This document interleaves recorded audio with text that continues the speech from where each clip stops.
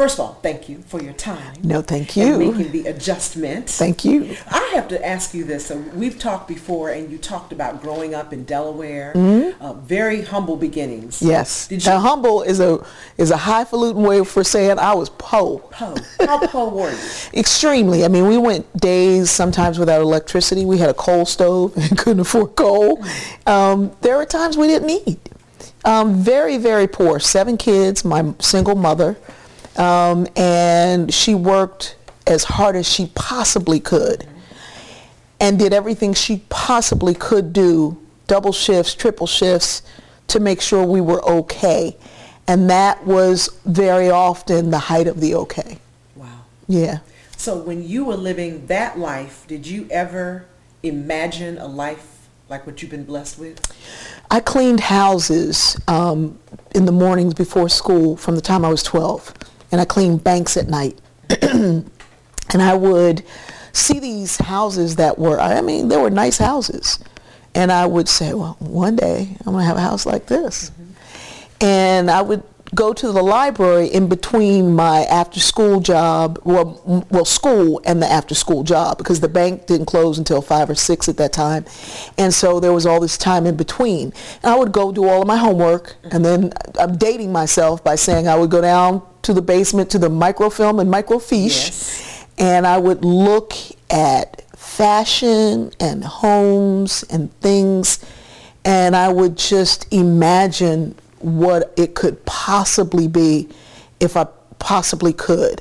And I think sometimes, you know, Einstein said imagination is higher than knowledge, which I'm sure he stole from Imhotep. But that the ability to imagine bigger than what you see outside your window is the first step of planning. That is true. And that's probably the first step of what everybody talks about these vision boards now. And when we were young, that term wasn't there, but we knew to look for things we hoped for. Right. But you have really been on a tremendous ride. Now, while you were in school, you talked about, even though you worked hard, a teacher who didn't believe that you were college material. Yeah, I wasn't college material. I wasn't from the right family. I didn't have the right kind of grades. I didn't have the right kind of attitude, because there was also abuse and alcoholism and all of these things. And so go figure, I had an attitude. The bigger the insecurity, the bigger the attitude. And my attitude was big. But I had a teacher who inspired me. And I keep saying to people, for every one person telling you no, there's 10 people whispering yes. And we have to hear that yes and ignore that no, you know. So I was telling someone earlier today that the Great Wall of China took them many years to build, and it took 1,000 years before somebody could breach it. And you know how they breached it?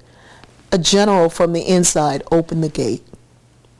And so for that kind of negativity to get into me, I have to open the gate. I control the house of well-being. I control how far I can go. Now, to tell that to a young child who doesn't have or can't see any possibility, you need somebody who can believe in them. When I can't believe in myself, somebody's got to help me see that. And I had a teacher who was like, no, you're destined for more. You're amazing. You can do this. You're a writer. You're a reader. I had a librarian who would always give me these books, and you keep reading, and that's the way out. And nobody in my family had been to college. I don't mean my siblings. I mean aunts, uncles, nobody. And so for me to dream about college, it was such a far off thing. I didn't even say it out loud. I was afraid to say it out loud. So when this teacher said to me, you know you could go to college, that was it. And it was like, whoa, what else can I not do? If I can do this, anything's possible. I would sit in a classroom. I would always sit away from everybody. And people would say, why are you over there? Like, you can't see the other people with me. And I always felt like I'm taking my relatives with me. It wasn't that I was the smartest in the family. I was the first one with the opportunity. So when I went, they went with me. That's amazing. Yeah. But it's interesting that you ended up going into sociology, because that's kind of like that observation and that wanting to see is a part of that as well. So there was this job opportunity program in Wilmington for 15 and 16-year-olds to take a job in an area of field that you thought you might want to be in. And I wanted to be a chemical engineer because, you know, the DuPonts, I think they put it in the drinking water. So I wanted to be a chemical engineer. I had a job working with a chemical engineer. I showed up. I had spent all night long braiding my hair in perfect cornrows. I had used my cleaning money to buy this handkerchief linen top. I had my little skirt. I was ready. Secretary shows up. She looks at me and says, your hair is not professional. You needed to iron your blouse. You can't work here. And they were called secretaries back then. Mm-hmm. It wasn't her job or her responsibility. She was not who I was working for, but she was the gatekeeper. Right.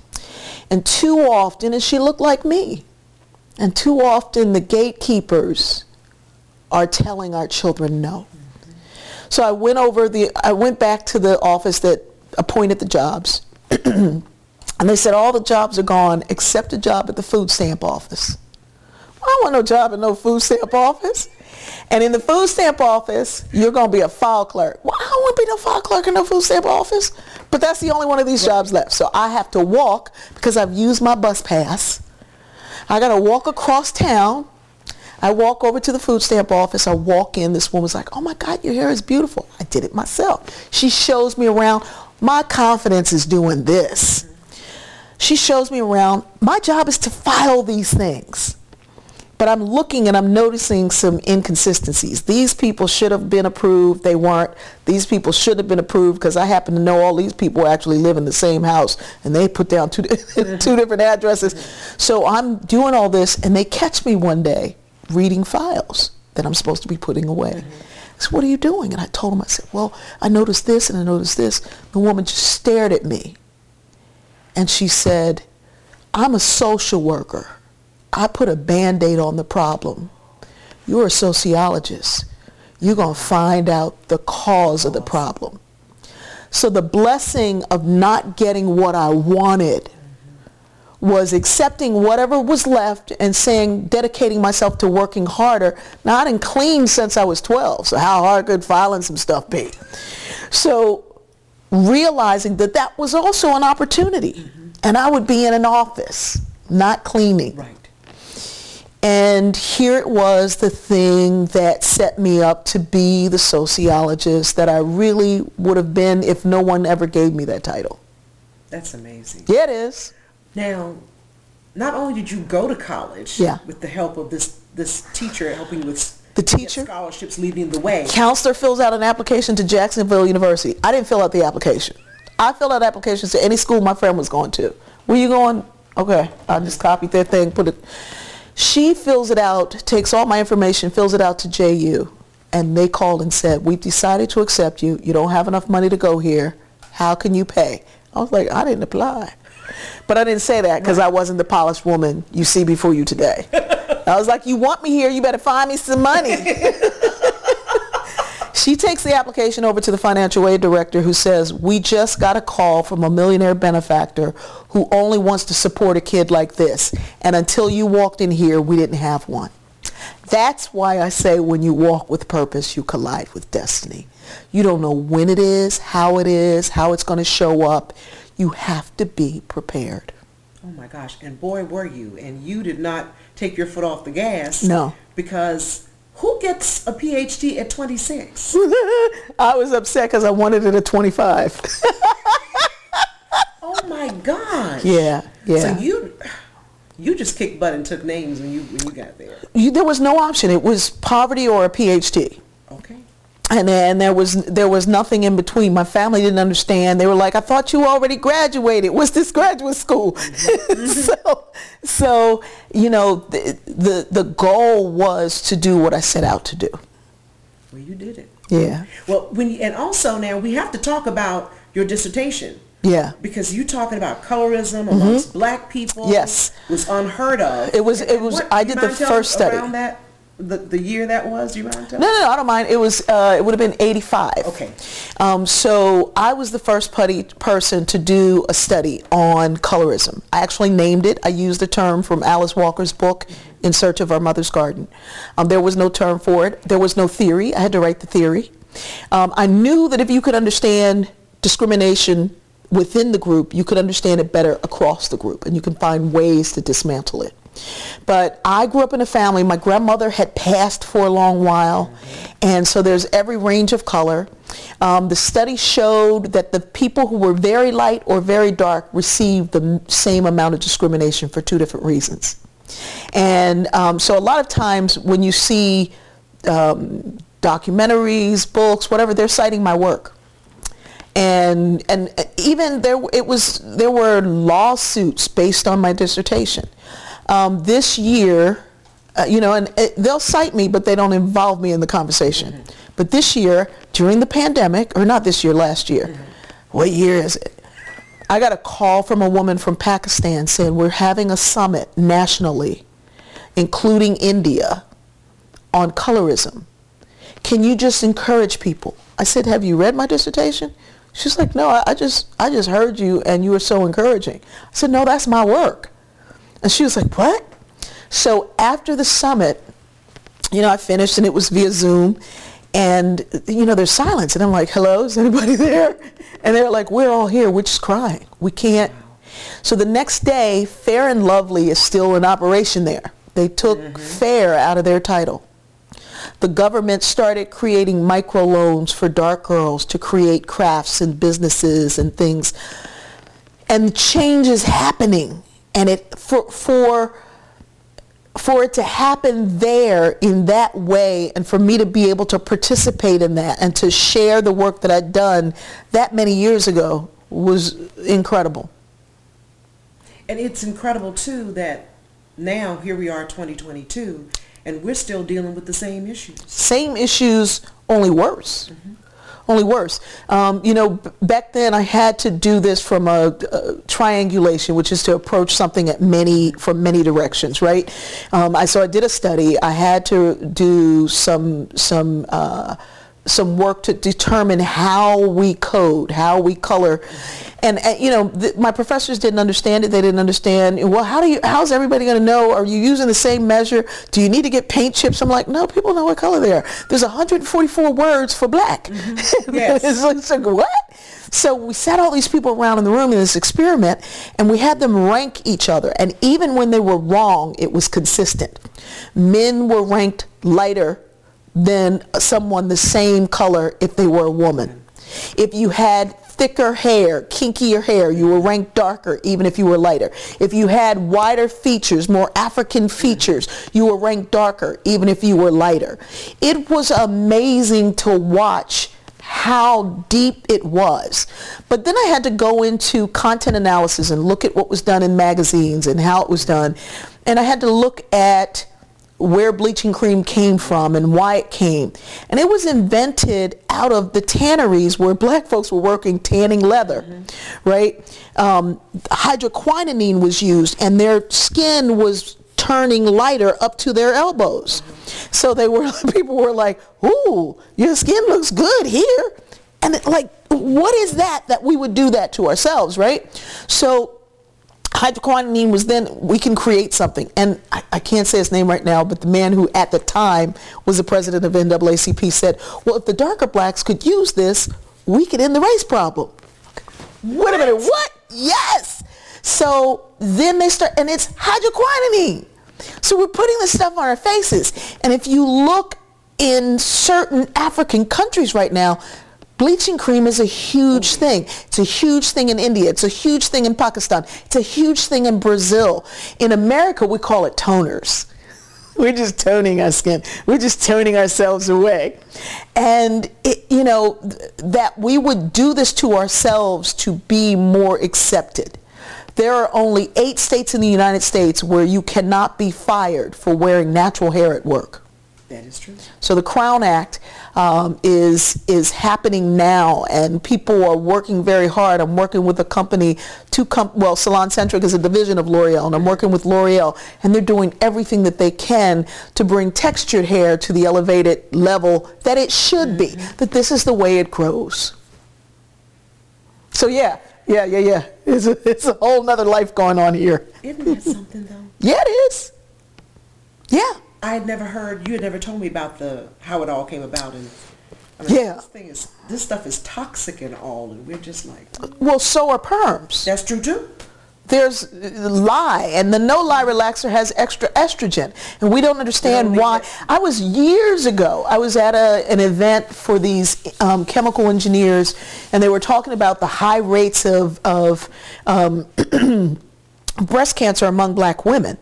And I said, well, has anyone looked at relaxers? And they were all looking around going, what? What? I said, yeah, they have estrogen in them. Why would you put estrogen along with these chemicals? So then there was no study at the time. And then they launched a study and they found that there's definitely a correlation. And we're now perming girls' hair from the time they're 4 and 3. And that long-term prolong. And I think all of our hair is beautiful. However we do it, however we wear it, it's all beautiful. But we've got to find ways that are healthy and safe for us, and find ways to embrace who you are, all of it, every last bit of it. Amen. We'll talk about that later on. Anyway, let's just move on. So let me tell you. So did you get a job as a where? I taught at Kent State. Okay. And then somebody talked me into doing stand-up comedy. And I had won a Fulbright 2 years in a row to study in Nigeria, and they had a coup. Who'd expect this at the time? They were having coups left and right. So I couldn't go, and I was a little bit down. It's the closest I've come to being depressed. I'm wired differently. Right. So for me, the glass is not half empty, it's not half full. It's full, you just can't see the other molecules. So the rest of it has air. Yeah, exactly. So it's just the way I'm wired. But it really brought me down. And I had a colleague who said, you're so funny, you should do stand-up. And I was like, ugh. So I went to this club, and at the time, amateurs were professionals who needed the $50. Steve Harvey, Drew Carey, Jeff Foxworthy, all of them were at this club, and I won. And did you perform the same night as them? Yeah. But they were seasoned, and they shouldn't have won because they were seasoned. So somebody recognized she's the real amateur here. Right. So, but they became mentors, and they would tell me where to work, where not to work, who to work with, who not to work with. Don't let anybody try to pay you in drugs. Crazy things like that. Yes. So, and I did stand up, and I would do stand up at colleges. And then one day someone said, can you also lecture? Because your stand-up is so intelligent. And I was like, well, I'm a professor, so I mean, I can lecture. So I would do stand-up at night and do a lecture in the afternoon, and it was marvelous, right? Then, I became popular, and I started doing clubs. I didn't really care for doing clubs so much. So I said, all this travel, and I'm driving all over the place by myself and doing all this. So I hired an agent, and I hired a publicist, and I said, get me a TV job. Like I knew what I was doing. Yes. Give me a TV job. 3 months later, I went into 6 meetings. I got 6 offers to do however I wanted to do it, wherever I wanted to do. And I wanted to, the purpose for doing comedy was to combat racism, sexism, all the isms, self-hatred. And the purpose for doing the talk show was the same thing. So the purpose is always the same. It's just how you do it. So you were offered, was your talk show the first TV gig you got? Yeah. What? Yeah. Now I know, of course, it started as a local talk show. No, it was syndicated. It was the most syndicated show, the fastest syndication in the nation. Okay. Ever. It was fast. And I was like, I don't know what I'm doing though, mister. Well, thank you. But I'll take it. And what's so amazing about your show is that you had a highly successful show. Ratings, people loved you, you were making good money.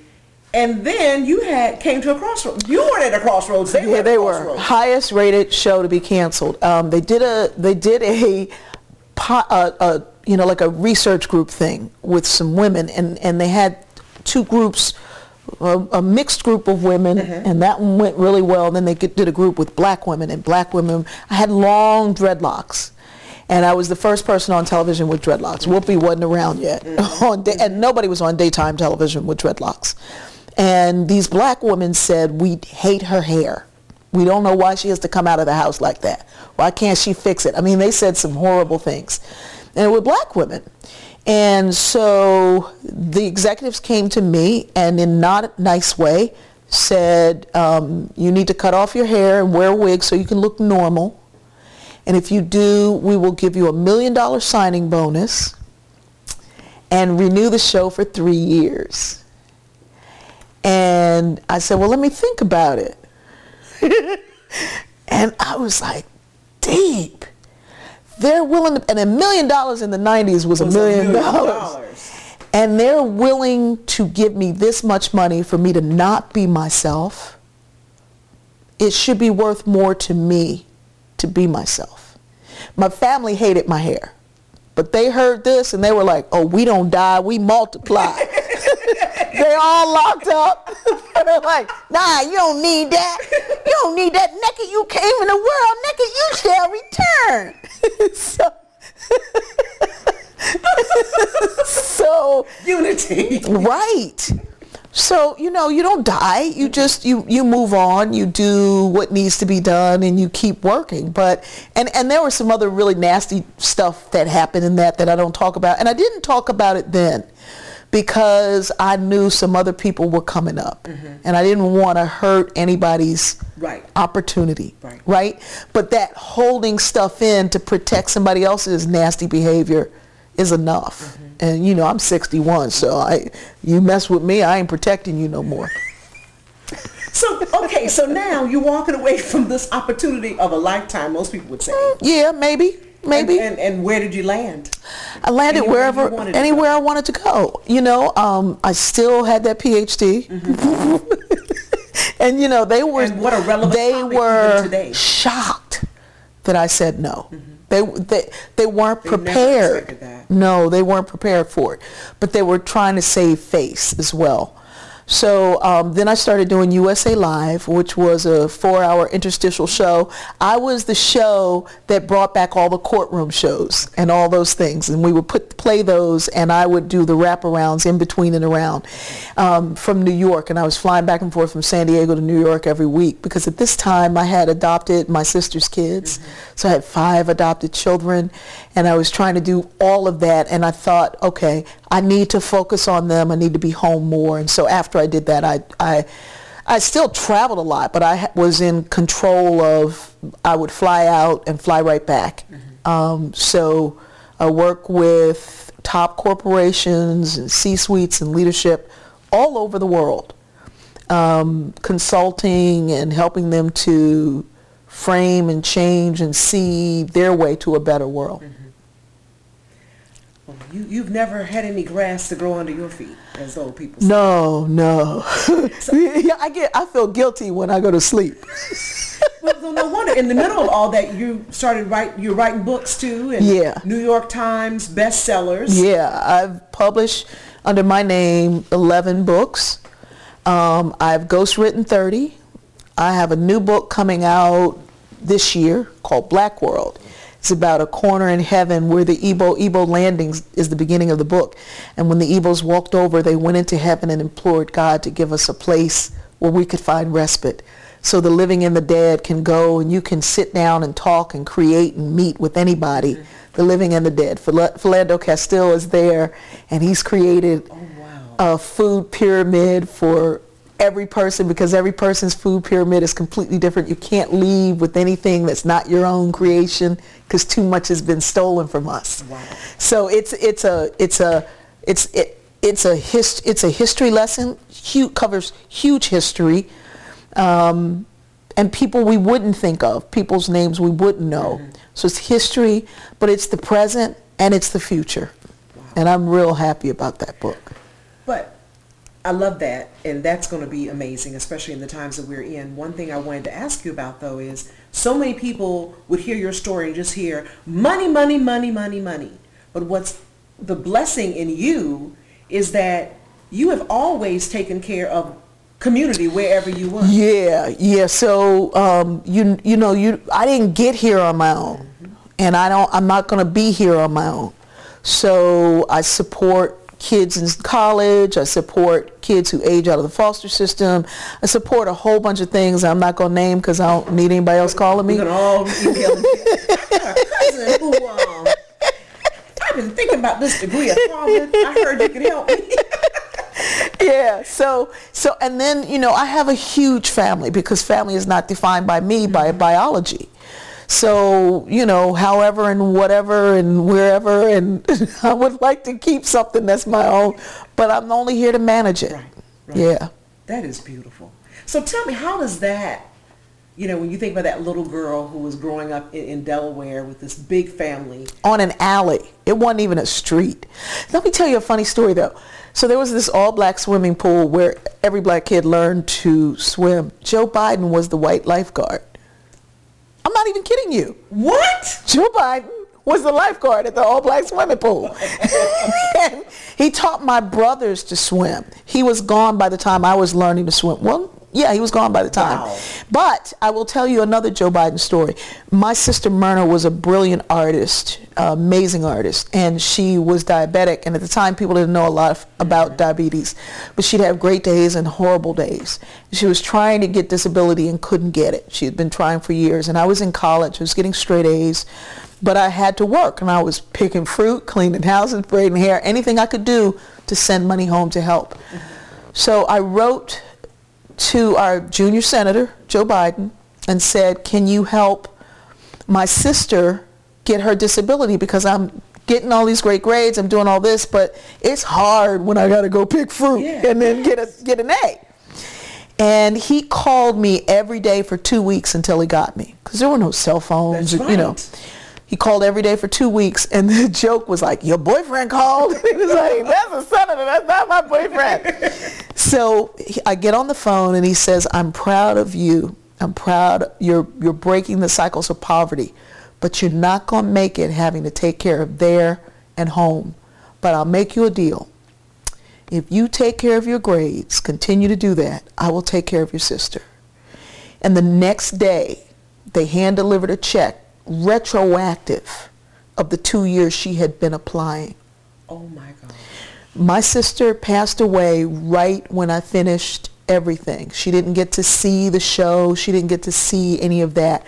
But she saw me go through school, and instead of me sending money home, she was able to send me money for laundry or for things like that. I will never forget that. I will never be able to move into a space where that is not important. And that's the kind of person that he was for all of us in Delaware. I mean, everybody's got a Joe story, My mother called him her son, because he was hands-on, and to see that and to know that and to live that. It's an amazing time we're in, and I think so many people look at what isn't that they can't see what is. And I think our whole society has changed so much where I'm in your age group, and I'm old enough to remember when something like that happened. It was huge. It wasn't then talking about, well, why didn't you do this, this, and this? So it's almost like we can't even accept what's being given to us for free. They don't have to give you anything for free. Listen, we keep doing this whole thing of, but what about? And really it starts with this lack within our own self.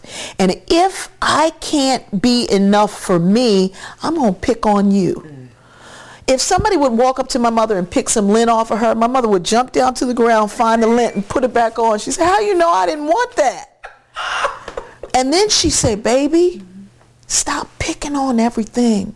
Because when you do, you showing us that you know you need to pick on yourself. That you can't stand to see what's within you, so you pick on everybody else. So, when I see it, I feel it, and it hurts my heart. Because it's like, how? Sometimes I'll leave some stuff on me when I make all of my clothes. And there are people who come up looking for strings. They'll be looking. I know they're looking for. So I said, let me just leave some strings out here to help them out a little bit. Because clearly they got some kind of thing that they can't work out. It is. We have to work out this stuff within ourselves, within our homes, within our community, and then we can see what's really going on. You know, you see the world the way you see yourself. That's true. If everything I see is, we ain't never gonna make it. It's ugly out here. Telling on yourself, right. So we have to rethink the way we see ourselves. Amen. Well, I know one thing that was, you know, you've done so much since you've been here involved with the homeless and also with kids and anything you can put your hands on. You have been trying to fertilize and feed and serve. But I think we were all just blown away with when this pandemic happened. Yeah. And then here you and your family just jumped into action like a unit from the military. Yeah. And you all just gave away tens of thousands of masks. Yeah, we actually had a military nurse. Oh, my niece is a military nurse. And she was like, this is not recorded. This is not. And then Fatima was in here, all right, it's 3 o'clock. It's time to cut out. What happened was all of my work was canceled. Starting in February, I could see this is canceled. And you can either spiral into what us gonna do or what are we gonna do? And so I asked myself and I asked the family to ask themselves, what do you know extremely well and what does your community need? And before they announced a mask shortage, I had printed fabric for Seattle Children's Hospital. I had just left Seattle Children's Hospital in January and it hit out there first. So I said, I'm going to make masks for them to cover their N95s so that when they're out in public, people will see and recognize them as Seattle children and give way and support them and whatever. So I started for that reason. I posted a picture of it and a friend who's a surgeon was like, girl, can you get me 100 of them masks? And I was like, what do you want these for? She's like, there's a shortage. Shh, don't tell nobody. I was like, what? So that's when I called everybody into action, kids and all. And they were like, I don't know how to sew. I'm like, you can cut. Get to cutting. Somebody's on elastic. This whole place looked like crazy because there was so much work going on. And I say 30,000 because I can't say 50. My niece was like, you weren't on logistics. I was. She was in charge of logistics.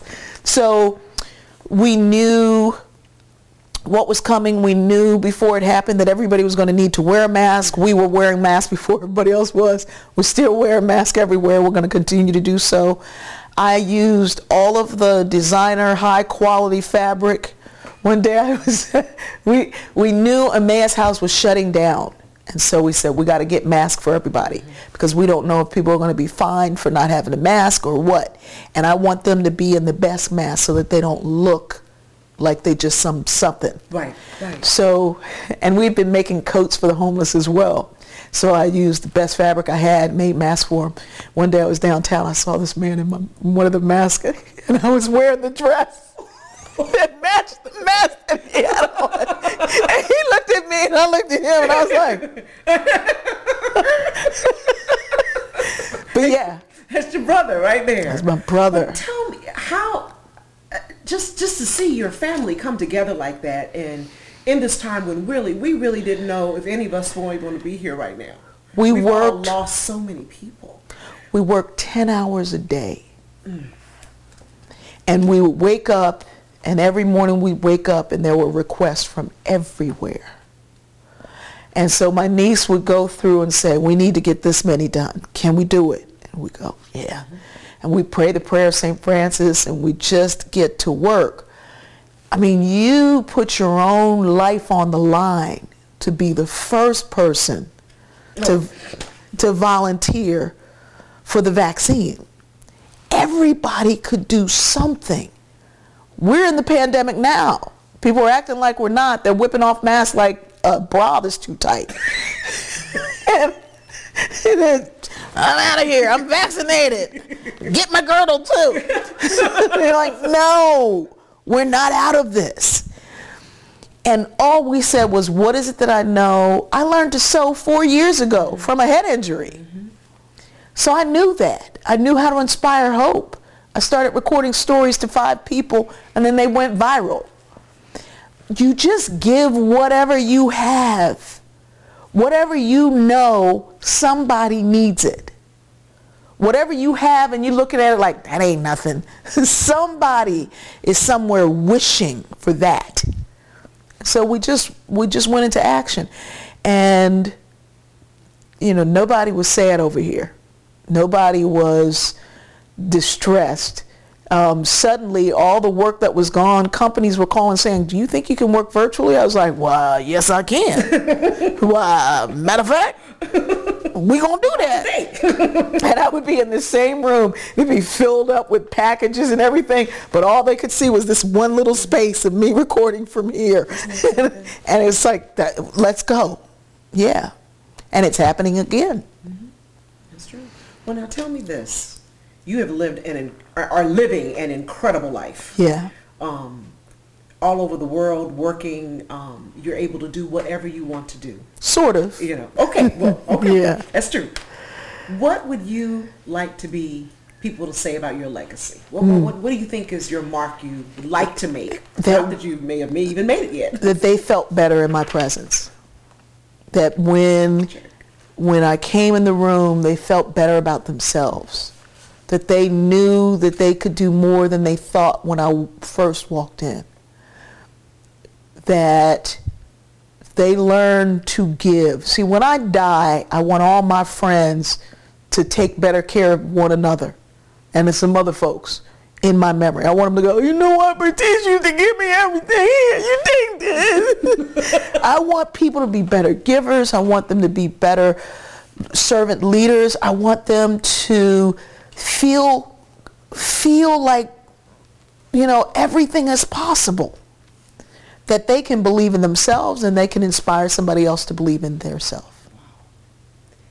Well, I don't need anything else, but if there's something laying on your heart that you would like to make sure that the people's I am now working with Hospice Savannah. And we have created a story institute. An amazing woman, Dottie Clutch, created Story Keepers. And there are people who keep the stories of others. And my editor says when a person dies, a library closes. And it's our job to keep that library open. So the Story Institute, April 24th through the 26th, we're having a story conference here in Savannah. Some of the most amazing presenters in the world. I called on all the heavyweights. And I said, we ain't paying you because all proceeds are going back to the Story Institute and the Story Keepers at Hospice Savannah. And they all said yes. Everybody said yes. It was amazing. It's going to be an amazing time. But the first night, the 24th, Stories Under the Stars in Forsyth Park, where people are going to share stories of the loved ones that they lost during the period of COVID. Not necessarily to COVID, but all of us, if we lost someone during that time, it was different. Mm-hmm. So we'll hear those stories. The symphony will play in between. It's going to be an amazing night. So you can go to instituteforstories.com or SavannahInstituteforstories.com and find out all about it. If you want to be one of the presenters, you can present. You can fill out a form to present there. It's really going to be wonderful, and I can't wait. It's called Stories Under Stars: A Time to Heal, and then the story conference. Companies are sending people from all over to come here for the story conference. Wow, yeah, that's beautiful. Yeah.